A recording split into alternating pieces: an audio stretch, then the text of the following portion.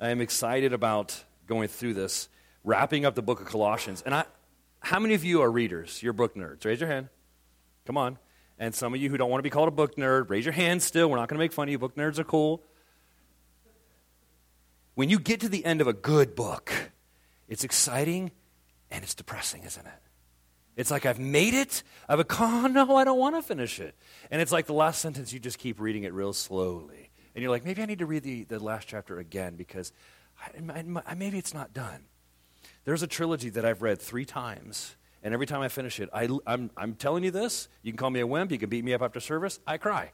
I hate when this trilogy ends. It's phenomenal. And when I get to the end of a book of the Bible, this will be the end of Colossians that we go through today. It's hard because there's so much that God's been doing in us these past few months. There's so much that he's been working on us these past few months. So as we go through the book of Colossians, we've had this series title, Foundation Repair. And here's a question. How many of you are procrastinators? Some of you are like, oh, I don't know, I can raise my hand later. No, some of us are really bad procrastinators. We're really bad. We're like, no, we're not, but I'll argue with you later about it. So here's the scenario for us procrastinators, all right? Something's broken in the house. And all you do is get mad, and trust me, I've been there before, I procrastinate. You get mad at the fact that it's broken, and it's so irritating to use it, isn't it? And then one day, you're sick of it. You're done. You go out, and whatever it is that's broken is now fully broken, and like we were singing, sweetly broken, because you just rip it out of the wall, and now you force yourself to not procrastinate and fix it. And then when you put it back in the wall, and everything's fixed and beautiful, and you look at it and you go, oh, man, this is so nice. And every time you use it or you pull on it or whatever, you're like, man, this is so nice. What do we say? Why didn't I do this before? Why didn't I just look at this problem and dig it out instead of whine and whine and whine and whine about it? Something big God has been just hammering on me during Colossians study is I am so content to complain to him about my problems and never realize he's provided the solution. I remember just this past week, I'm writing out a list of stuff I need to make sure we get done. And there's this one thing that we haven't done yet. I haven't announced it yet. I'm getting frustrated that it's not ready and so on. And it's not against anybody specifically except for me just not having time to do it. And I'm praying yesterday morning, and God, I'm really concerned about this thing. And immediately, almost an audible voice says, so then just do it. Just do it. You've identified the issue. You know what the solution is. Why aren't you implementing it? I don't know. But we think of that. Why didn't I think of that sooner? Why didn't I do this sooner? Why didn't I saw the problem. We can think right now, all of us, of the one little naggy, annoying thing in our life. It's the door handle in the car. It's, the seatbelt has got that twist. How many of you can't stand a little twist in the seatbelt? Like you got to twist it. Oh, man. I will be twitching the whole ride if that seatbelt's wrong. I'm done. Can't handle it. So I'm going to put a sentence up here on the screen. We're going to try. I will make an effort. We're going to try and make it through the whole book of Colossians today as a recap. All right? I'm not going to cover every point.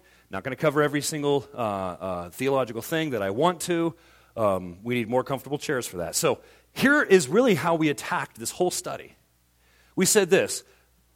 Basically, blank out whatever we think is the foundation of these critical things in our life. Wipe them out. Treat it like a whiteboard. Write down, what's the most important thing? What's this thing that drives you? What's this thing that gives you motivation? What is it that defines who you are and what you are? Realistically, what we did with the book is simply just put Jesus in there. So you see the blank switches to Jesus is that foundation. And sometimes we get a little caught up in, okay, well, yeah, Jesus is the foundation. Jesus is the purpose of everything. And I was talking to my wife today, and I said, the vision for something is that we need to have God's glory needs to be our main focus. And then I stopped and I said, but we need to help people understand how to implement that. We need to help people realize and kind of get it. So what we're going to do is, this is the establishment. This is what we start with for our foundation repair. We have to find out, how do we make Jesus that foundation for wisdom? How do we make Jesus the foundation for knowledge? How do we make Jesus the foundation for our salvation? That's our big focus. So Colossians chapter 1, In verse 1, I told you we're going right in the beginning. Paul, an apostle of Jesus Christ, by the will of God, and Timothy, our brother, to the saints and faithful brethren in Christ who are in Colossae, grace to you, peace from God our Father and the Lord Jesus Christ. We give thanks to God and the Father of our Lord Jesus Christ, praying always for you, since we heard of your faith in Christ Jesus and of your love for all the saints, because of the hope which is laid up for you in heaven, of which you heard before in the word of truth of the gospel. Remember, Paul doesn't like periods. Okay, he has very large lungs, so which has come to you as it has also in all the world, and is bringing forth fruit as it is also among you since the day you heard anew the grace of God and truth. As you also learned from Epaphras, and if you remember from the beginning, Epaphras being the planter that started those churches in that area, our dear fellow servant, who is a faithful minister of Christ on your behalf, who also declared to us your love in the Spirit. So Paul starts off saying Jesus is the foundation. He starts hammering away, Jesus is the foundation. He says, grace to you, peace from our God, Father, and Lord Jesus Christ. He says, we give thanks to the God and Father of our Lord Jesus Christ, heard of your faith, hope, and love. Why? Because of the hope that we have in Jesus. Those are the things that all that's based on. If you look at faith, hope, and love, at some point a while back, we looked at the differences between faith, hope, and love, and hope is far in the future. It's what we look towards.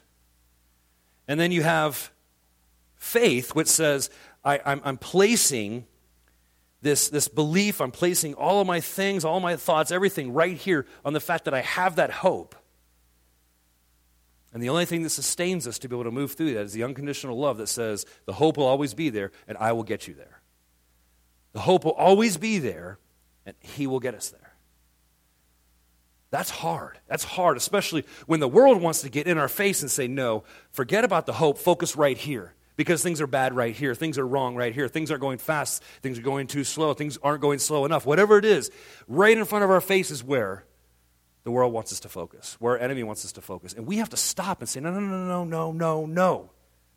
The hope is here. The hope is here. Next Sunday, I am so amped about what we're going to go through next Sunday. But man, you guys got like a half hour before I go into that. So let's keep reading. Because I'm excited because it really establishes. Don't raise your hand, but have you ever been, at points in your life, confused about what Christianity really, really is? Because what you believed and what churches have said, what other pastors have said, what evangelists have said, it doesn't seem to really connect with something real. We struggle a lot in America with understanding real Christianity. And when you watch places around the world and you see what Christianity looks like there, they're not fighting about same-sex marriage. They're not fighting about transgenderism. We have the luxury to be able to waste time on that stuff. They don't. In fact, another one just died for Jesus. Another one was beaten for Jesus. Their issues are not, well, we have to stand up for bathrooms for different people. Forget that stuff. Their issue is, can I stand for Jesus and not move for him? Because that's what Christianity is really about. That's what Christianity is really about. So as we keep going through here, remember, Jesus is the foundation. Jesus is the foundation. Paul starts off a prayer in verse 9, and this prayer, as we saw when we studied it, was like a big shovel at hitting the first problems in our foundation, that's doubt. That's doubt. If I ask the question, any of you have doubt, some of you would be like, well, I'm not sure. Right? I mean, we all have doubt. We all have wonders and frustrations or concerns about what could be happening. Why is it every single time I come to this spot in my life, I'm on my face in 2 seconds? Why? Well, what we talked about with doubt was that doubt often is an area where it identifies a gap in our foundation with Christ. It identifies an area where there's this hole where we chose to put something that didn't belong there. We had a neighbor who built a house, and one of the things they did, the contractor did, which the neighbor didn't know this, they took all the construction trash, put it in a hole, covered it over with about a foot of dirt, and drove away at the end of the job. Now, it looks great the first year, but 5 years later, they've got a sinkhole in their yard. They don't know why. So they went digging it up, and they're finding things that don't decompose, like hunks of metal, plastics, things like that, and they found all the construction trash was dumped on their property. It looked like a good, level lawn, beautiful grass, healthy trees, until this hole started to be bigger and bigger and bigger and bigger, and it started to be a puddle. Then you couldn't go down in it in the mower because then you couldn't come back out of the hole. It was a problem. Why? Because the foundation that was built on just began to rot and fall apart. It couldn't hold reality. And some of us, we get stuck with these short-term solutions. We get stuck with these kind of Christianese things of, well, God's got it, and these truths that they're unapplicable, but they may feel good for a time. But when trouble comes around, does it change the trouble from coming? Does it change how we deal with it? Often not. We have to go back to the foundation of, is this trouble me? We all know what the answer is. It's usually, yeah, it's my fault. We're the ones who cause it. We're the ones who allow foundation pieces to be built on things that are fake, built on things that are focused on the here and the now. So when we started digging out the doubt, here's what we studied, verse 9. And he says this, for this reason we also, since the day we heard it, what's the it? The fact that you all came to Christ and you're preaching the gospel because of that, do not cease to pray for you. And to ask that you may be filled with the knowledge of his will in all wisdom and spiritual understanding, so that you have it in your head and you know how to apply it in the power of God. That you may have a walk worthy of the Lord, fully pleasing him, being fruitful in every good work, and increasing in the knowledge of God. That sounds like a really good life. That sounds like a really good life. At the end of the week, you look at your week and you go, wow, I actually feel like I know God more. I feel like something has come from my life. I feel like there's purpose in it now. None of that has to do with, I had fun this week. That has to do with, did I accomplish the chief reason for my creation, to glorify God and to enjoy him? Did I do that? Well, that's what he's praying for here. Strengthened with all might, according to his glorious power, for all patience and long-suffering with joy, giving thanks to the Father who has qualified us to be partakers of the inheritance of the saints in the light. Just that statement, and I can't hang out there long, just that statement in verse 12 is massive. We are unqualified. How many of you have had that wonderful letter from the college or that wonderful callback going, hi, how are you doing? You applied for the job? Yeah, we've chosen somebody else, right? And the way you translate it is, we hate you and think you're stupid, right? That's what you feel like. That's what it feels like when you get rejected and you get told you are unqualified. Or worse, the fake, well, we're sorry, you're just overqualified. Which half the time that's true. Half the time it's not. They just want to make you feel better because they're passive. Either way, hearing that you're not good enough or you're not the right fit for that, when we really believed we were, that doesn't feel good. Well, for all of time, humanity has not been qualified to be with the Creator, although the Creator has been working for all of time to get us qualified. Behind the scenes with things that we never would have known happen. That's why even after Christ, Paul continues to say, Peter says it, John says it, that this purifying process is constantly working behind the scenes to finish and complete the joy, the work that he has in us. It's constantly happening to continuously qualify us, and it has nothing to do with my own effort. I don't qualify myself for God. He doesn't say, I love you because you're you. He says, I love you because I see me. He doesn't look at us and go, wow, you were good this week, I love you more. No. You were bad this week, I love you less, is also not a sentence and comes out of his mouth. We need to get that. Some of us struggle with that more than others. Some of us, that's never an issue because we're secure, we're fine and all of that, and that's awesome. We've got more foundation problems we're going through the rest of today. So as he digs out the doubt, he says this in verse 13. He has delivered us from the power of darkness and transferred or translated us into the kingdom of the Son of his love. You read that verse, remember, there are only two kingdoms. There are only two powers. It's one or the other. It's black or white. Now there's many pictures and many visions and many things that can be on the side of evil just as much as there are many ways that God works in his people. But it's still one or the other. One or the other. Verse 14, in whom, remember this is Jesus he's talking about, we have redemption. And I just spilled my water. All right, in redemption, through his blood, the forgiveness of sins. He stops. He stops right there and he says, Jesus, we're redeemed, we're transferred. He makes this huge picture. And I wish, and I've prayed before, God, give me Old Testament eyes. What was really being said here? What was the massive victory in the spiritual world that is being drawn on by Paul here? See, there's so many theological things we miss because we have New Testament eyes, we have first world eyes, we have modern eyes, and we have highly, highly disconnected from a historical perspective eyes. We miss so much. There was no deliverance from these demonic powers before Christ. You'll go through all kinds of Hebrew literature.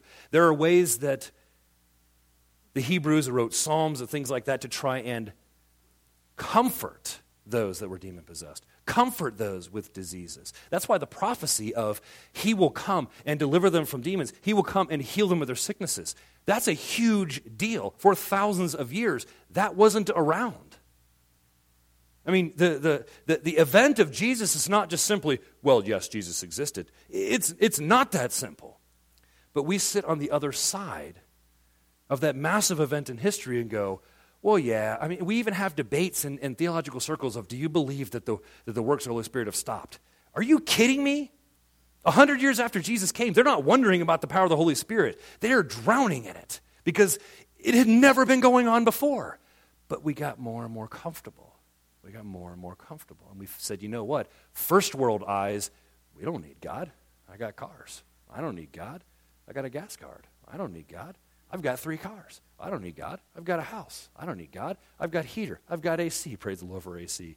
I've got all these things. What do I need God for? I've provided everything that he's offered to provide for me. And the only time I go is when my first world problems bother me enough. And I'm talking about me. God, I don't know how I'm going to pay my bills, God. Why are you worried about electricity? Well, we have to cook. Right, and you can't cook without electricity, Joe. Well, I don't know. Well, how am I going to do this? How am I going to do this? He's a God that's just massive and provides so much for us. But our first world eyes miss it. These verses right here mark this spiritual atomic bomb that happened in the spiritual world. I think it's N.T. Wright. He's a great theologian. I love to study his stuff. He says that was the day the war began. That Jesus threw down, when he says here, he throws down the gauntlet and says, I am going to establish my church, and those gates will not prevail, as he points at hell. They will not prevail. Why? Because we are an advancing army. And we are not gentle with evil and sin, although we are gentle with those that do it and those that are sinful because we're sharing the gospel. But we are not gentle with those evil powers. We are advancing against it. We are not sitting and cowering. We're not. We're the ones who are the scary ones. We're the ones. There should be no doubt. We're the scary ones in the spiritual world. God wants to use us. God already said he's going to use us. So the doubt a lot of times doesn't come from the minimized or the minimal power of God that we're given. It actually comes a lot from the fact that we've minimized the God and we've minimized the power that he's given us. We miss the point. Verse 15 brings us into a section of Scripture where we started saying, okay, we've got doubt. Where do we place Jesus in our life? We said, Jesus, he's all that. That was the title for this teaching. And we started in verse 15. It says this. This is a big one. This is, if you want to go to theology, you can dig into this section of Scripture and you'll never find the bottom of it. He is the image of the invisible God, the firstborn over all creation. That's not physical birth. That's preeminence. That is overwhelming priority. Not firstborn in the sense of the first of creation.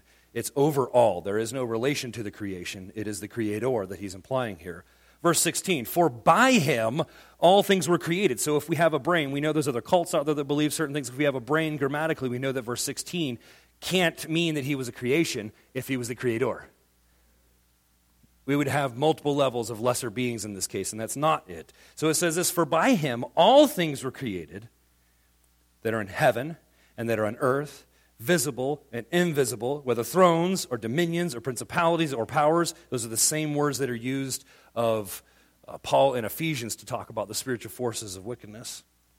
All things were created through him and for him. And he is before all things, and in him all things consist. You notice a key word in here? All. If I want, you guys know this, if I want all the donuts, how many do I want? All of them. If I want all the bacon, I want how much of it? All of it. All of it. If there's that one, you guys know that one crispy piece that's got the end broken off of it, someone already nabbed it, didn't they? They've nabbed it. If you give me a dozen donuts from Donut King, you ate one of them, because we know the King's dozen is 13. When I want all the donuts from Donut King, there better be 13 in the box. That's what Paul's saying. He's like, guys, we're not leaving anything out. It's all about Jesus. He is all that. There's nothing else where we can go, well, Jesus and. That doesn't matter. You can say Jesus and worship him forever, but you can't say Jesus and to add to what he's done and accomplished. It is Jesus, period. Period. And then it keeps going.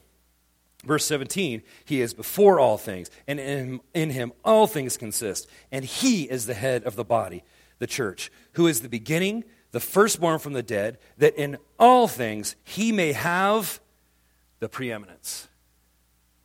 Now, we don't use the word preeminence at all today. We just don't use it.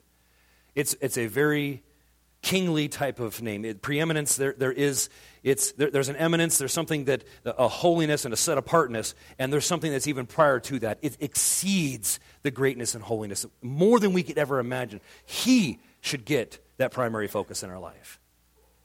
He will get that primary focus in our life. And that's why it says that there's nothing in this world that Jesus comes behind. He's always before. He's always ahead. Like we sang, your love is greater. It's so much higher. There's nothing that can compare. He is all that.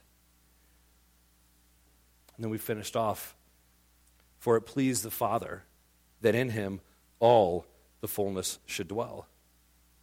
Again, we don't use that phrase, but what that implies, or what that is stating, I should say, is that everything that is God was there, but everything that is man was there. And everybody goes, oh, I totally understand it now, right? No, none of us understand it. And I'm okay with that. I love that question. I had someone ask me that. I was in the middle of kind of just discussing Christian, God, church, religious things with someone who was none of those things. And he said, oh, okay. So how is one person two people? And of course I played dumb at that point going like, I have no idea what you're talking about. He's like, how is Jesus like totally God and totally man? I don't know. Well, if you can't understand that, why would I even want to follow this? If he's greater and everything that I can understand is factual, that I can establish it with truth, and the things I can't understand far exceed the natural, then that means I have a beyond natural God. If we can understand our God, then usually it's just a glorified version of ourselves. In fact, I should say probably every case it is. Oh, I've totally got God understood. He likes his coffee, ground just right, and water is actually at 189 degrees, not 190, because he's God. He knows better. And no, it has nothing to do with God. But you will hear all kinds of, yeah, you're right, that was me. And by the way, if you really want to drink good coffee, that's how you have to do it. But we'll have a whole different discussion later. Single origin, no more than 2 days roasted, things like that. But back to Jesus. I can't stand to watch and listen to these discussions with people who spout off incredible theology and then say, but, and then add in their own sets of opinions that have nothing to do with it. I listen to a guy, and you guys know that this just drives me up a wall. My wife knows it drives me up a wall. She loves to do it to me. But I watched this video of this guy who was harping on beautiful theology and talking about the amazing excitement of the gathering of the saints together, and then he all of a sudden goes to a sentence and doesn't finish it with a period and says, but, and then starts harping on clothing in church. I wanted to punch my phone. I did. If God really means something to you, shouldn't you consider what you wear? Yes, I'm not going to wear Daisy Dukes to church. You all are welcome. But come on, people. 1 Samuel 16:7, the Lord looks at the heart. The heart will drive those things. For the younger kids, Daisy Dukes, Dukes of Hazzard. Go watch the video with your parents covering certain portions of it. Boys, you're not even allowed to watch it. Just explain it, Dad. We get caught up in things where we go, Jesus, Jesus, Jesus. And why? Because we don't think Jesus is all that in our area of life. Because we struggle with those kinds of things. I remember talking to a guy who was ripping up one side and down the other. This one lady who came to church, she had short shirts, she had a halter top on or whatever. Very beautiful woman. I actually knew her history. She had recently gotten saved, and all he did was harp on how, and I won't even use the words right now, how disgusting it was that she would have the audacity to come to church like that. And I said, do you know who that person is? No. And I said, well, I think I know who you are. What do you mean? I said, number one, you surf porn. Number two, you probably are addicted to it. Number three, you can't control your eyes because you're a lust maniac. And number four, this woman just got recently saved, so what are you doing to mentor and disciple her so she understands? He wasn't my friend anymore, but I wasn't looking for friendship. I wanted him to stop and realize what our job as Christians is. It's not to identify the things we don't like about someone because they don't match our standard, because we can't even meet our own standard, can we? No, we can't. So when Jesus looked at the prostitutes or the lepers and things like that, he's like, oh, how dare you? You're wearing a color. Your head shaved a certain way. Your toga is too short, whatever. He wasn't harping on that stuff. What did he say? He identified the weak areas in their life and said, follow me. Well, once you change your clothes and get better, you can follow me. Said Jesus, never. Never. He's either all that or let's go somewhere else. Tailgaters, it's on me. 2 drinks for everyone. This is a waste of time if Jesus isn't all that. If it isn't all about Jesus. Amen? It's a waste of time. And the seats aren't even that comfortable. So we get then moving into verse 21.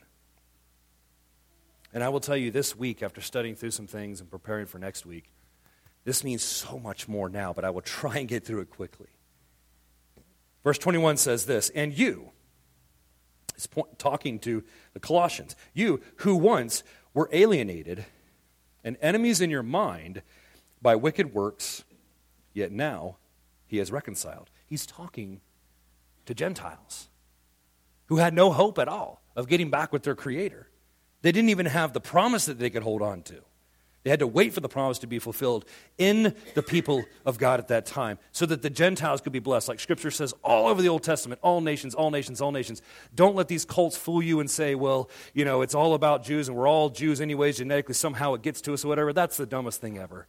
Observable science, genetics proves that that's just simply not the case. There's not some lost tribes that are wandering around going, I don't know where my Messiah is. No.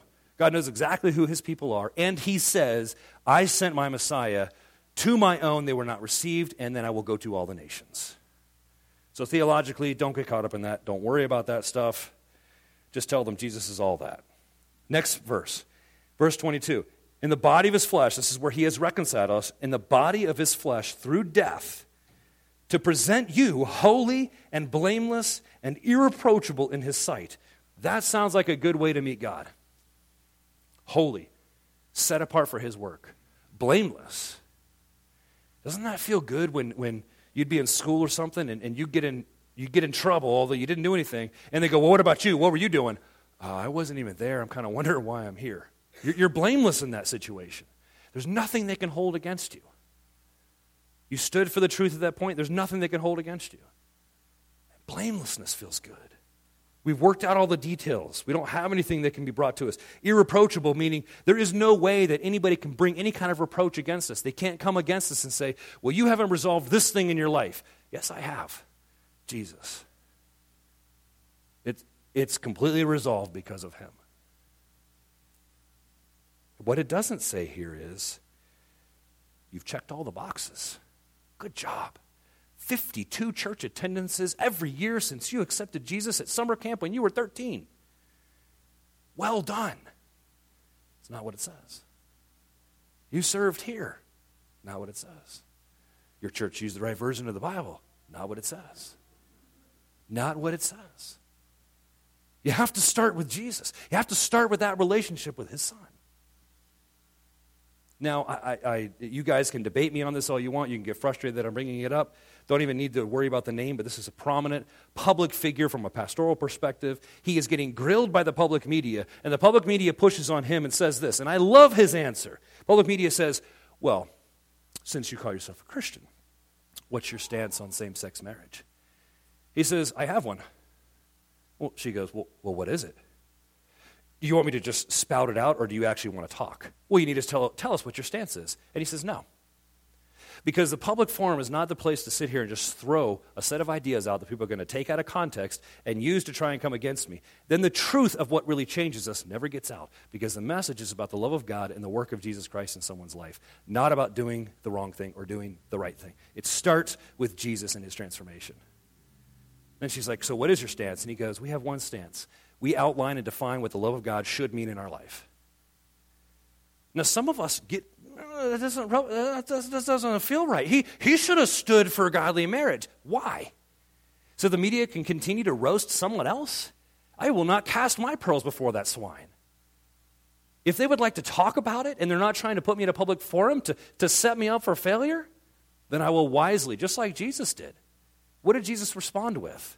Pontius Pilate makes a question. What did Jesus say? You're darn right, I'm the king. No, what did he say? You've said it. Guys, we need to realize our job is not to defend some set of social norms. Our job is to defend what the work of Jesus Christ can do. We're not going to change the social problem in our country by forcing morality through legalistic things or standing on things saying gays go to hell. That's not going to change it, because anybody who can be really nice people go to hell. We can put that sign up there too, because that's just as true.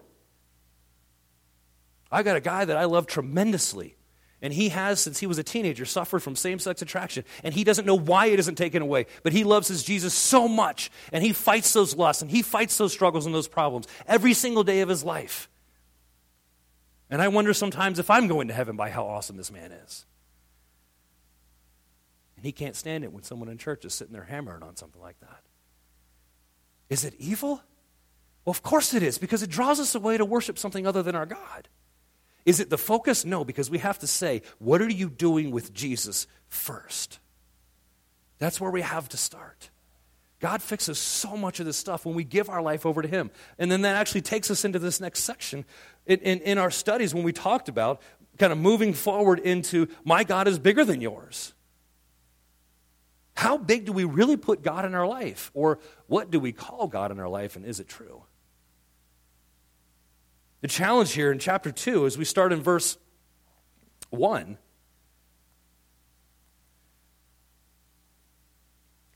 he says this, for I want you to know what a great conflict I have for you and those in Laodicea, and for as many as have not seen my face in the flesh, that their hearts may be encouraged, being knit together in love, and attaining to all riches of the full assurance of understanding.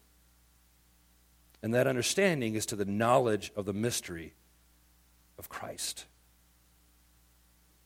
That is an awesome prayer. And Paul's heart there was, he doesn't want one little piece of the foundation going, well, I get Jesus here, and I understand God here, but I just, I'm not going to worry about it here.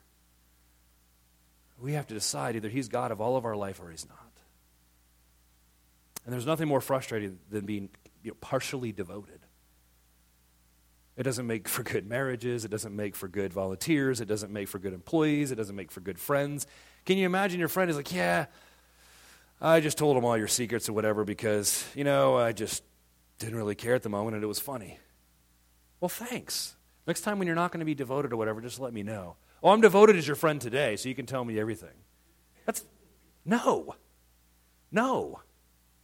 I'm devoted to you too, buddy. All 4 tires, I was devoted with my knife. Yeah, we're good. We're good friends now. There's no devotion. We have to be either fully devoted, and then those relationships transform us. In marriage, for me, that was a big thing that changed my marriage and even changed my parenting. I had gotten married, and I remember a mentor of mine telling me, I didn't get married because of love. I got married because of lust. And I think everybody here who got married can look at that if you've been married for more than 5 minutes. You realize, wait a second, this person's really attractive, or I like being around them sometimes. And then other times, I wish homicide was legal. We get frustrated. Don't you guys dare get nervous and judge me. You guys have all thought it. Relax. We get frustrated. We deal with those relationships. It's like, why don't they just listen? I've already told them like 100 times how this goes, or what should happen here, what should go on here. But when you get devoted to someone, you require agapeo. Absolutely, without condition, caring for that person. That transforms everything. It transforms everything. We are told not only to agapeo, to unconditionally care for and love our spouse, our children, but even all those around us. And that's hard. That's hard. It may be easy on a Sunday to be like, hey, brother, hey, sister. It's a little awkward sometimes, but we like that. But what happens when we're out somewhere else? And we're around people that we're not really comfortable around? Can we unconditionally love them and care about them? That's the challenge that we're called to with devotion that God's talking about. Am I devoted to the mission that God's called me to? I have to be devoted to Him first. And if I'm devoted to Him, His mission is everything that I want to accomplish. And nothing of my own really matters. But if I'm not that devoted to Him, and I'm partially devoted to Him, then me leaks in everywhere. And we know that. I was talking to one of my kids today. Using his mouth for hurt and not good. And my first question usually is, hey, it sounds like you're having a rough day, so tell me about your devotion. How was it? I didn't have one. Really? I couldn't tell. So there's a whole lot of you hanging out in here today, buddy. Why don't you go get rid of him and get some Jesus? Are we devoted to us? Are we devoted to Him? Is He really bigger than anything in our life? Verse 3 says, in whom are hidden all the treasures of wisdom and knowledge. In Jesus is hidden all these things. There is no doubt in what is hidden in Him. Verse 4 says, now this I say, lest anyone should deceive you with persuasive words. I want to establish a firm foundation in you, he says. For though I am absent in the flesh, yet I am with you in spirit, rejoicing to see your good order, your steadfastness. In other words, there is firmness. You don't have a foundation that's wobbling and squishy. I don't want a Jell-O foundation. I want steel-reinforced concrete, multiple feet thick. Let's put some in-floor heat in there too for the wintertime. It's our steadfastness and our firmness of our faith in Christ. Then he continues in verse 6, as you have therefore received Christ Jesus the Lord, so walk in Him. As you have received Christ Jesus, how do we receive Him? By grace through faith. Then that is how we continue to walk. Galatians 3 says, whoa, are you so foolish, Galatians, that you began this walk in the Spirit, and then you're going to go ahead and finish it in the flesh? You're saved by grace through faith by the power of Jesus Christ. There is nothing you could do except for provide and give your life over 100% devoted to Him. And now you're going to get caught up in circumcision and these rules and these regulations as if that finishes your faith? If it can't start your faith, it won't finish your faith. Remember that. If it can't start your faith, it won't finish your faith. Jesus is the beginner and the finisher of our faith.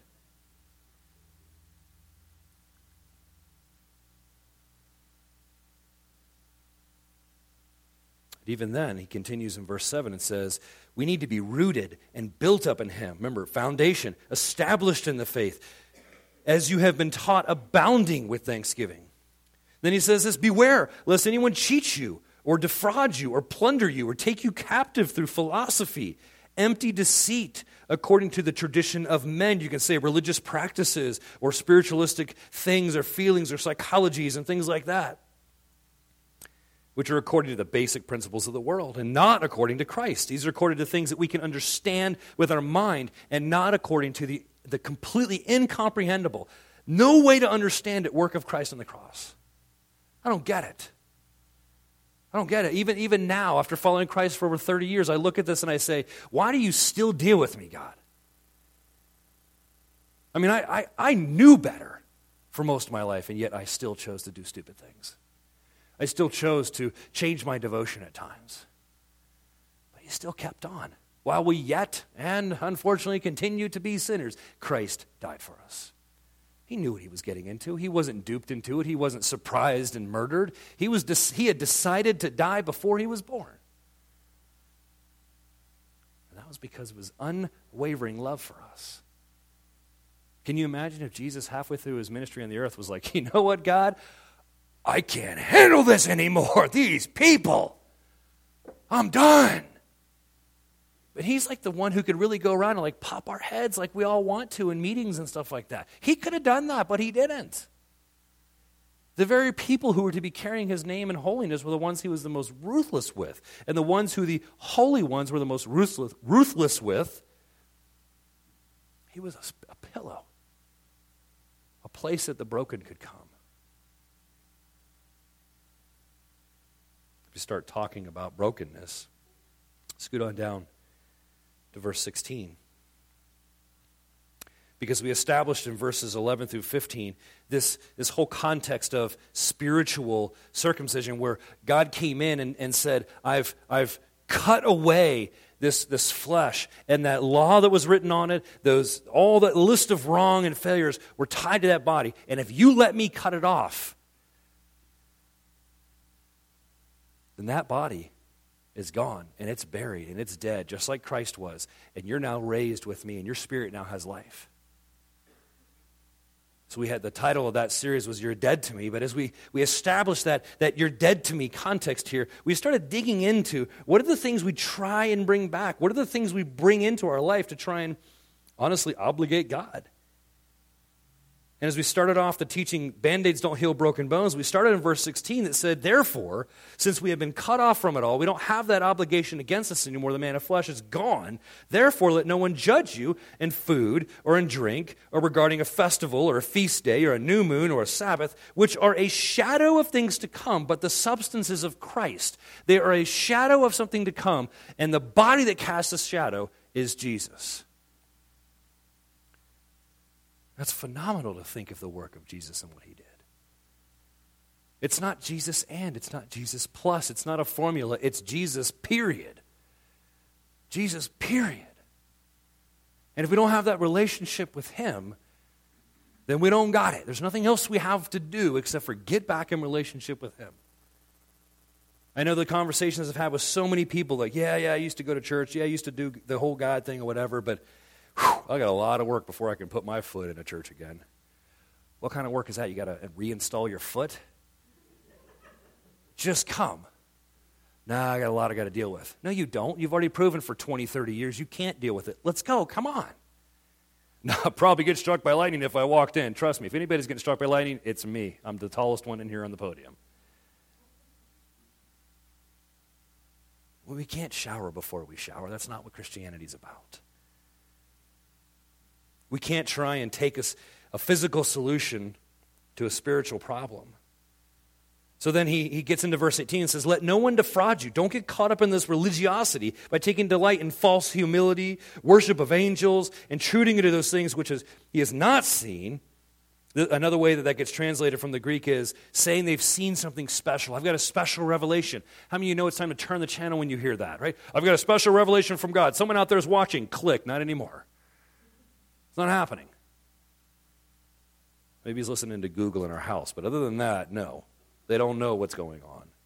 They're vainly puffed up, he says here, in their fleshly mind. They're not holding fast to Christ being the center. They're not holding fast to the head, to Jesus, from whom all the body is nourished and knit together by joints and ligaments and grows with the increase which is from God.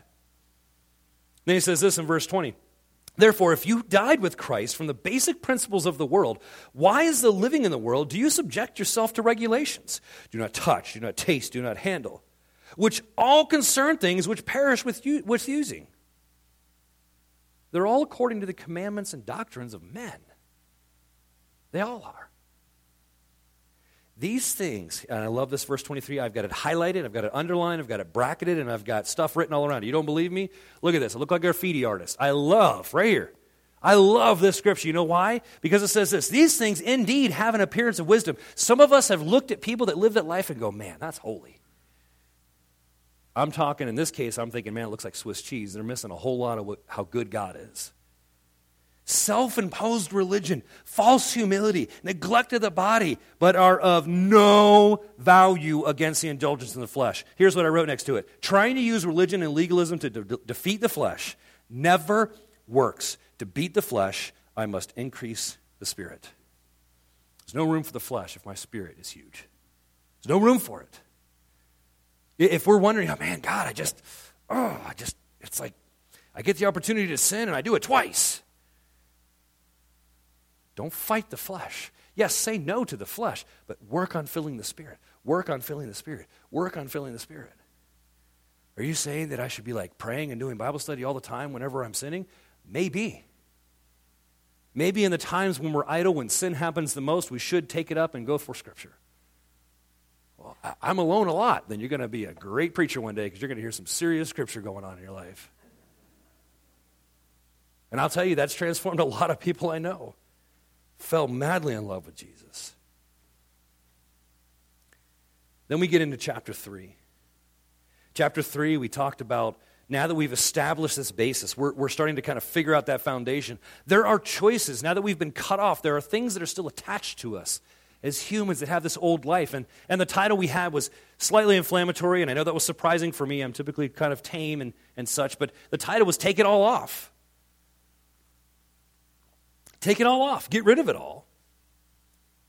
Verse 1 of chapter 3 says this, if then, you could also put in there, since you were raised with Christ, seek those things which are above. If I'm raised with Christ, if I chose to put my devotion to Him, my flesh is dead, it was buried, and then I'm raised with Him. That means I'm with Him. Why would I be sitting here looking down? Not unless we're a bunch of engineers. You guys ever heard that joke before? How do you know if someone's an engineer or a manager? If they're an engineer, they look at your shoes. If they're a manager, they look at your belt buckle. Oh my gosh, well, it's funny. I'll go back down to the engineers and tell them that they like that one. All right. If we're raised with, man, that really fell flat. That was bad. Give me a cursory laugh or something. You got to help me here. There we go. Thank you. So we've got an issue here that if we're not focused on what Christ is focused on, we're looking down, we're looking away from Him.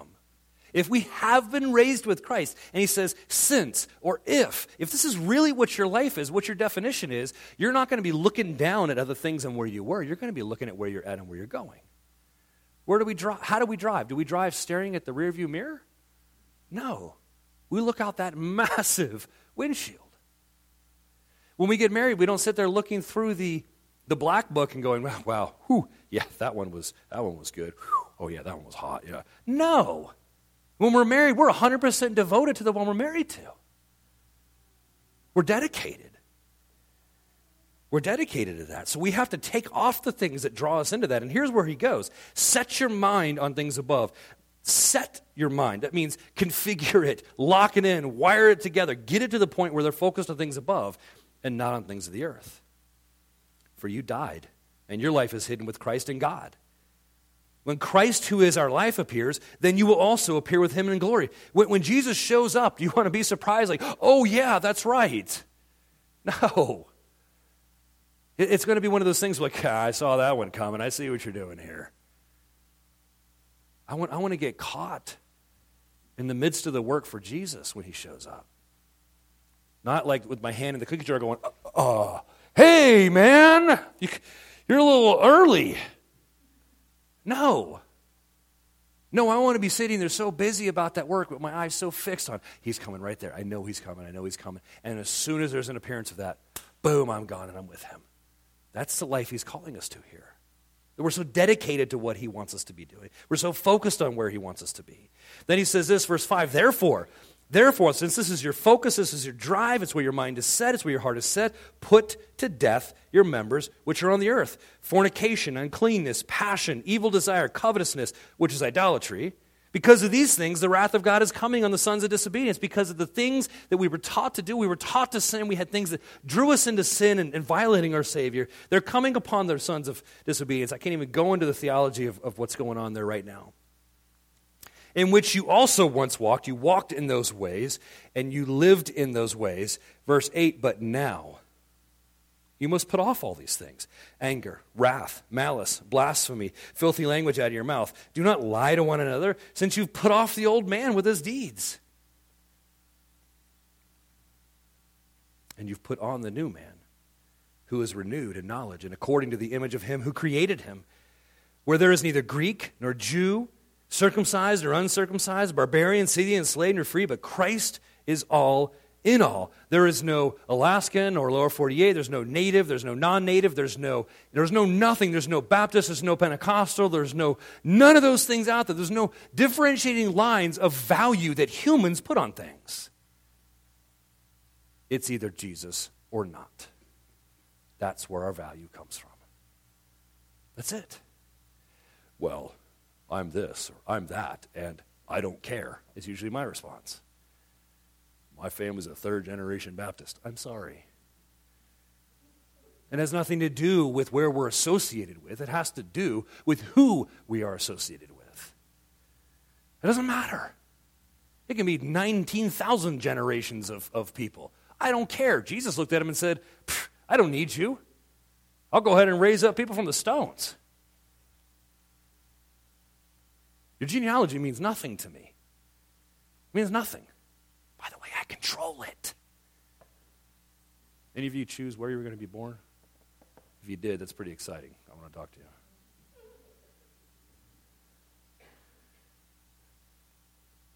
Get into verse 12.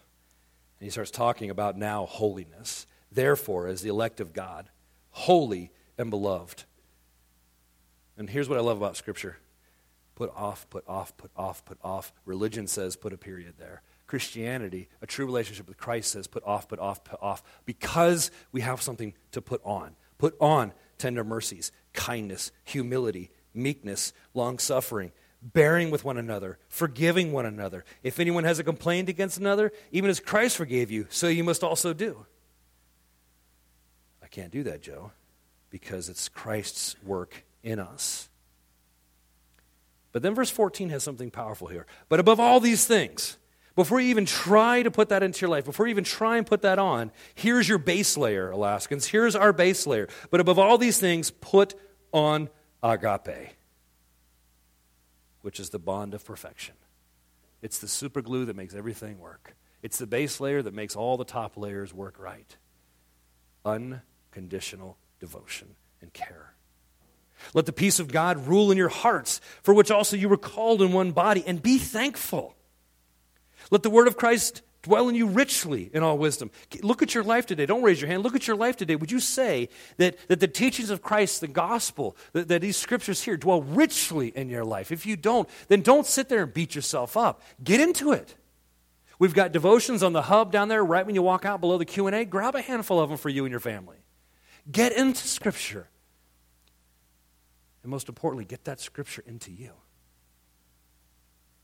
It's got to dwell in us richly. And he's pulling on this. Why? Because we're called. Here's the thing. Even in the writer of Hebrews, even in other letters here, teaching and admonishing one another. Can you, right now as a Christian, say, I'd be comfortable to teach someone about God? Many of us would say no. And that's not because, well, I'm just not gifted. Put that trash away. We are called. We may teach one-on-one. We may teach one-on 100. You may be like me, where if it's not 100,000, it's not enough. Whatever it is, we're called to teach. And it starts in our home, and we're going to have a series on that in August. I'm excited about it. And he says this. In psalms and hymns and spiritual songs, singing with grace in your hearts to the Lord. And whatever, this is the first time he actually says this, whatever you do in word or deed, do all in the name of the Lord Jesus, giving thanks to God the Father through him. Here's the thing. That's the third commandment, guys. That's the third commandment. Do not take the Lord your God's name in vain. Here's what it really, really means. If you go and look at that, it's a massive Hebrew word. Do not carry or associate with or identify with or drag around the nature and the name of your Creator for things that are worthless. That's big. Everywhere we go, if we call ourselves a Christian, we take the name of Jesus in the spiritual realm. And do we want him to be a mockery, or do we want him to be a power that he deserves? That's what the third commandment's about. It's not don't say bad words and use his name to enhance them. Yeah, we shouldn't do that. It's offensive to me when you use my Creator, my precious, amazing Savior to enhance your curse word. But that's not the issue, because devotion is the problem, not using wordy dirts. Devotion is the problem. If I'm devoted enough, I'm not going to use my wife's name as an enhancement to a curse word when I'm mad at somebody. I love her. I would never violate her that way. I love my God. I never want to use his name, whether it's a title God or it's the name that we would say Yah or Yahweh or whatever we want to say. I never want to use that. I never want to use that because I'm so devoted to him. And that's why he's saying this in here in Scripture. It's about the devotion. It's about the commitment. And then he says, what does holy begin to look like? Well, here, let's look at the family. Holiness, wives, submit to your own husbands, not all men, to your husbands, as is fitting in the Lord. Husbands, agapeo, actively, unconditionally be devoted and caring to your wife. Do not be bitter towards them. Here's a better translation. Do not be nasty with them. Verse 20, children, obey your parents in all things, for this is well-pleasing to the Lord. Fathers, do not provoke your children, lest they become discouraged. Servants, obey in all things your masters. You could change that word to employees, according to the flesh, not with eye service as men pleasers, not when the boss is away, the employees play, but in sincerity of heart, fearing God. And whatever you do, do it heartily as to the Lord and not to men, whether they're looking or not. Am I dedicated and devoted to the glory of God, or am I dedicated and devoted to my glory and comfort? Verse 24, knowing that from the Lord you will receive the reward of the inheritance, knowing that he is my rewarder. He is the one who's got this for me. We serve the Lord Jesus Christ. Verse 25, but he who does wrong will be repaid for the wrong which he has done. There's no partiality with God. God's not looking at him going, well, sorry, Joe, he's your boss. He's got a sin ticket. He's good to go. Oh, trust me. We don't got to worry about that stuff. The physical world is short. Let them have their fun. There's a God who vindicates. Masters, give your servants what is just and fair. You could say bosses, leaders, knowing that you also have a master in heaven. The buck does not stop with us if we're bosses or leaders or whatever. The buck does not stop with us. We answer to God, just like everyone else. Continue earnestly in prayer, being vigilant in it with thanksgiving. Meanwhile, praying also for us, that God would open to us a door for the word to speak the mystery of Christ, for which I'm in chains, that I may make it manifest as I ought to speak. Walk in wisdom, towards those who are outside, redeeming the time. You remember that from last week. Let your speech always be with grace, seasoned with salt, that you may know how you ought to answer each one. What does holy look like? So as we start now to close this chapter out, Foundation Repaired is the series, or Foundation Repair is the series title. The teaching title to close out Colossians is Foundation Repaired. He's ending, and he's set up 2 chapters of theology. Now he's set up 2 chapters of practical application. Our foundation can be repaired. There's obviously more in Scripture we can apply, but this is the beginning. So he then begins to close the letter, and he says, Tychicus or Tychicus or whatever you want to say it, who is a beloved brother, a faithful minister, and a fellow servant in the Lord, will tell you all the news about me. I'm sending him to you for this very purpose, that he may know your circumstances and comfort your hearts. With Onesimus, if you've ever read Philemon, you know about Onesimus, who was the slave who ran away and then got saved and then was sent back a Christian by Paul. A faithful and beloved brother who is one of you. They will make known to you all things which are happening here. Verse 10, Aristarchus, my fellow prisoner, greets you With Mark, the cousin of Barnabas, about whom you received instructions. If he comes to you, welcome him. There's a story behind that I can't get into. And Jesus, who is called Justus. These are my only fellow workers for the kingdom of God, who are of the circumcision.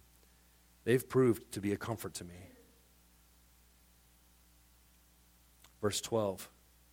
Epaphras, who is one of you, a servant of Christ, greets you, always laboring fervently for you in prayers, that you may stand perfect and complete in all the will of God. You'll see a point up on the screen. I want you all to know.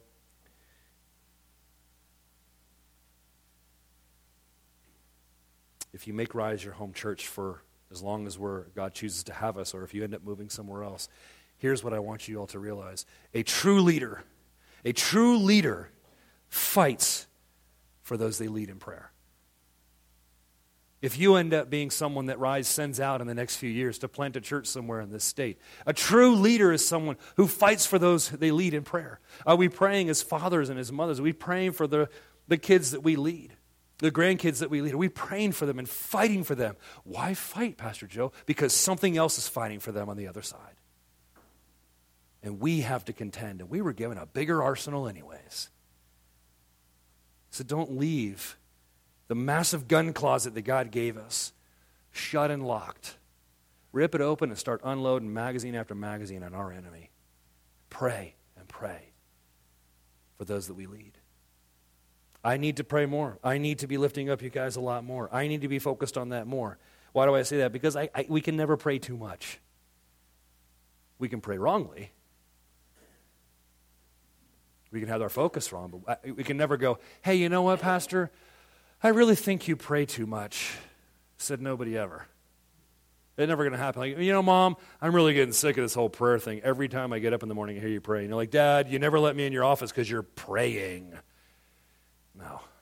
I have awesome memories of my dad, my mom. I'd come downstairs. My mom would be sitting there, tears in her eyes, praying for us. I'd go out, walk out to the garage to get some breakfast out of the freezer, and my dad would be in his office. He'd been out there for 4 hours reading the Bible and praying. Man, that's a testimony. It's exciting to me that we have that chance. We have that potential to be part of leading others as Christians. But the other thing that challenges me here is he says this, the prayers are towards an end, and not just so we feel better as leaders. It says this, that you may stand perfect and complete in all the will of God. You may stand mature and fully assured. How many of us have ever had a little bit of a doubt of why we believe what we believe? You can't do that. You're a pastor, Joe. Yes, I can. I'm human. We've doubted. We've wondered. We've wondered. Well, here's the thing. Here's the next point. We can be mature and know what God wants to know or do with us. We can be mature. We can be mature and know what God wants with us. We don't have to wonder. Oh, Joe, I've asked 1,000,000 times. I've prayed all these different times. I said, God, what's your will for me? 100% living according to this yet? Well, no, I can't. That'll take forever. Good. Here's your mission. Here's your mission.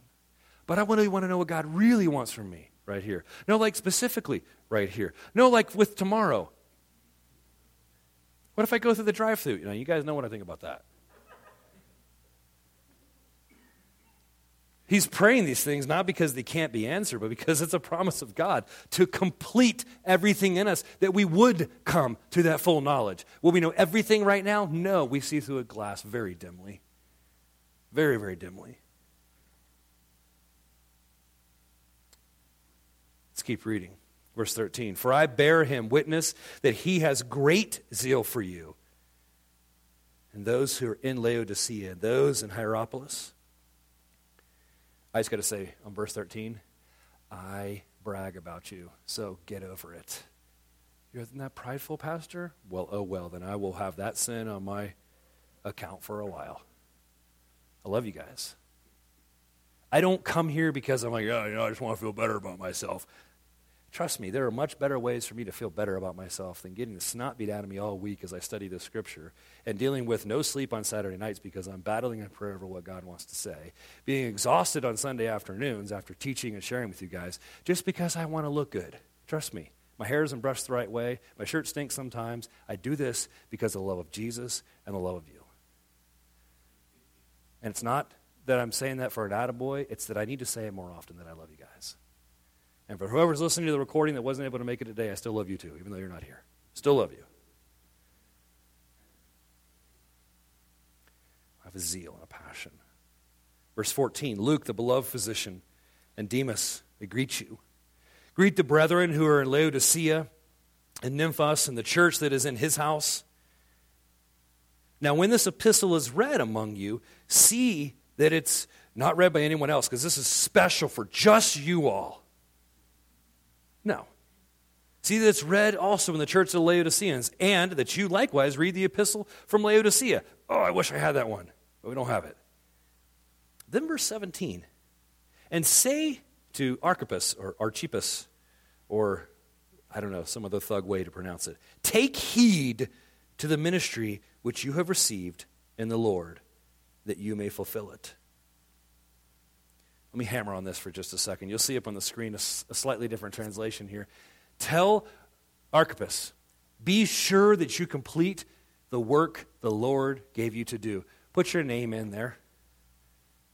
Be sure to complete the work that the Lord gave you. I don't know what the work is that the Lord gave me. Rewind the teaching, okay? God's gifted us all. Next point up on the screen, you'll see this. This is a foundation repair, one of the final ones we're doing. All of us. Now, how many is that? How many of you aren't included in all? Raise your hand if you're not included in all. Okay, 3 of you aren't included. All right, so you don't have to follow this one. So, if you are all of us have been called on by God to use our gifts for His purpose. Are we on task? Well, I mean, I'm just good at these things, Joe. I mean, where is that useful? Have you asked the pastor if he needs help with something in that gifting area? Well, he probably doesn't need it, and you're probably wrong. Have you tried to jump in on this? Have you tried to jump in on that? What about your neighbor? What about your friends? What about these things? Are the gifts that I'm using, you'll see it up on the screen. God gives us gifts to be used where God has us right now. God doesn't empower us now for something 20 years down the road. If God's given it to us for now, that's because we're supposed to use it. He almost fell off the stage here. Let's try it again. Okay, if God gave it to us now, then we're supposed to use it now. If you have this gift, use it. If you have this gift, use it. If you have this, well, I'm just going to wait. Why? Well, I need to pray. You're not sure of your gifting? No, I just need to sure if God's going to have me do it. Do you have it? Yes. Are you somewhere they need it? Yes. Then you're probably supposed to use it. I don't know. I need to pray. Why? It's just like running around in circles here. Do you have the gift? Yes. Does the church need it? Yes. You have the gift? Yes. Does your neighbor need it? Yes. Withholding those things, why will we do that? God gave it to us to be used. What are we doing with it? I'm not saying what the gift is, because there's a lot of people, a lot of gifted people out here. How are we using what God gave us to His glory? Here's a couple questions to think about. What am I able to do? Am I doing it, the thing that I'm able to do? Am I making it better? Am I getting better in the giftings that I've done? Here's a good question. Am I the only beneficiary of the giftings that I have? 1 plus 0 equals 1. Am I the only beneficiary of the gifts that God's given me? I'm going to skip the next verse I was going to read out. We don't have the time. Verse 18 says something, and that's where we're going to close for today. I lost the bet. I'm 3 minutes over, but we are going to finish this chapter. Verse 18 says this. This salutation by my own hand, Paul. Remember my chains. Grace be with you. Amen. Here's what you don't see Paul saying. I'm signing this with my own hand. Get me out of here! It stinks. They say mean things. They don't like Jesus. It's not fun. It's hard. You don't read that here. Paul is even the one who says groanings that can't be uttered. I'm sure he had a few of those moments. But that's not what he said. What did he say? He said, remember my chains. Remember the things are hard. I'm not begging to be delivered here. And here's something that you'll see, which is just phenomenal. Foundation repair, as we close on this, God uses hard times to solidify our foundations. He uses it as heat and as a catalyst to take the things that have been deposited in there and to solidify them so we never deal with them again. That heat cures the things that are on our foundation. Here's the problem. I was talking to someone this week. They said, yeah, really growing in this area. God's really showing me some new things. And I said, well, get ready. What do you mean? I said, once we're delivered of something that's false and we're implanted with something that's true, God has to add heat to make sure it stays. What do you mean by that? This week's going to stink for you. Love you, man. I'll pray for you. Well, why would you say that? Trust me. God loves us enough that we would never have to trip over the same tripping block again and again and again. I don't know if I like that, Joe. This is how it is. We know that. Because we'll go back to that, like, where is that thing I just learned? Like, this is getting too hard. God, love you, but I'd much rather have a pothole that I trip over in the dark. And we do that, don't we? We do that. We run from the things that have changed us, that God's used us. Here's what I want to close with. You can go all the way to the last point, Tony. It's a verse in Hebrews 13. This is something that, I don't know if you guys have ever met Joe. Absolutely lovely man right there in the red suspenders. But he and I talk often about the persecuted church. And Paul was the beginning of the persecuted church. Some people think Paul wrote Hebrews. I don't really care because this is powerful and it matches Scripture. So the writer of Hebrews is what I'll say. Here's what he says, and I think echoing what Paul said in Colossians. Remember those in prison as if you were there yourself. Remember also those being mistreated as if you felt their pain in your bodies. That's how Paul closes this. He says this. He says, guys, don't forget I'm in chains. Don't forget that the end of Christianity is not comfort, is not, they play Christian music on the radio. They said Jesus. They prayed at their meal. That's not what Christianity is about. Christianity is about devotion to our Creator, period, done. We have the luxury to be in a country where everything else makes it so easy to coast. You know what the one prayer request is from the persecuted church? It's consistent across the world. Do not pray that we are delivered. Pray that we have the strength to stand. Guys, we pray, God, take me out of this job because they're mean to me. And while people are getting literally their faces hit with their own Bibles, getting their bodies beaten with reeds, having coat hangers whipped across their body, they're not saying, deliver me, God. They're saying, God, may I never blaspheme your name. May I stand with you forever. And are we praying with them? Are we really remembering in their chains? Next Sunday is going to be a special Sunday. It's going to be the Persecuted Church Sunday. I've got a bunch of videos I want to share. I've got some testimonies I want to share with you personally. Joe has been writing letters. I know some of you also have been writing letters to those that are in prison, in persecution actively. There's testimonies on some of these videos of what those letters have done to give them hope. Not that I'm going to get out of here, but hope that they can stand for Jesus because their brothers and sisters are praying for them. Guys, do you realize the church is so underground in China that they don't even realize Christianity is outside of where they're at? They have no visibility. They have asked interviewers, just tell us, has Jesus made it out? Has the message of Jesus made it out of our country yet? Because they're not even wanting to get delivered. They just want to know there's the gospel making it. It's not trapped here, is it? And our answer is no, it is not trapped. And I'm getting goosebumps. It's not trapped. It is alive, and it is changing lives, and it has always changed lives, just like Paul said. And I am completely abusing y'all for making you sit this long. I'm a little bit amped this morning. So here's the challenge that I want to close us all with. You can close your Bible, you can close your notes. Next Sunday is going to be a special Sunday. If you can make it, you're not going to walk out of here the same. You're not going to walk out of here being okay, being who we are today. But I will tell you what, you will walk out with an absolute, unwavering understanding of what real Christianity looks like. I'm not saying go and stand in the middle of somewhere so you get arrested so you can feel persecution. I think that's dumb. But let's use the tools that God gave us to build not only locally where we're at, but ways to encourage anyone in the world as we pray, as we seek and give. But here's what I want to do is we go ahead and close your eyes as we close in prayer. See, Paul in verse 3 of chapter 4 says something.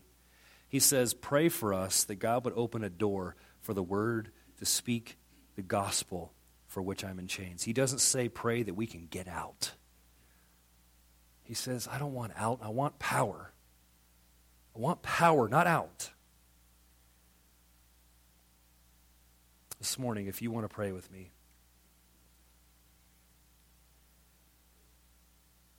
because you don't even have that power.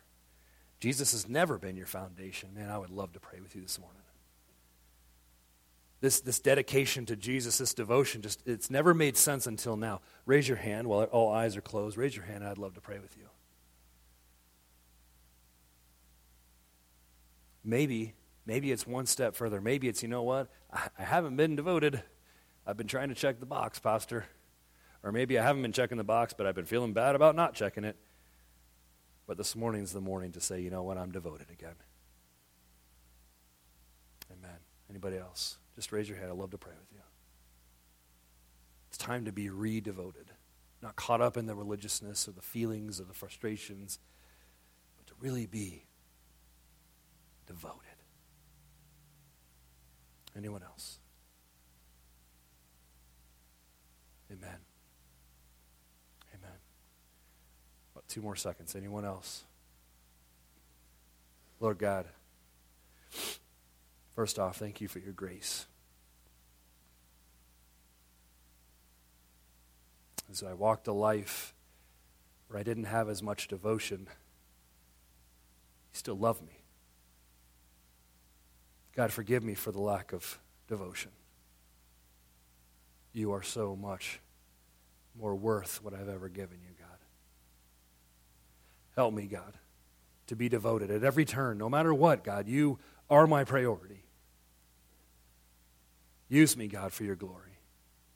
Use me, God, to transform whatever and whoever you've called me to by the power of Jesus, not by the power of some religious actions, not by the power of knowing more than somebody else, but by the power of Jesus and his message. Use me, God. Fill us with your Holy Spirit.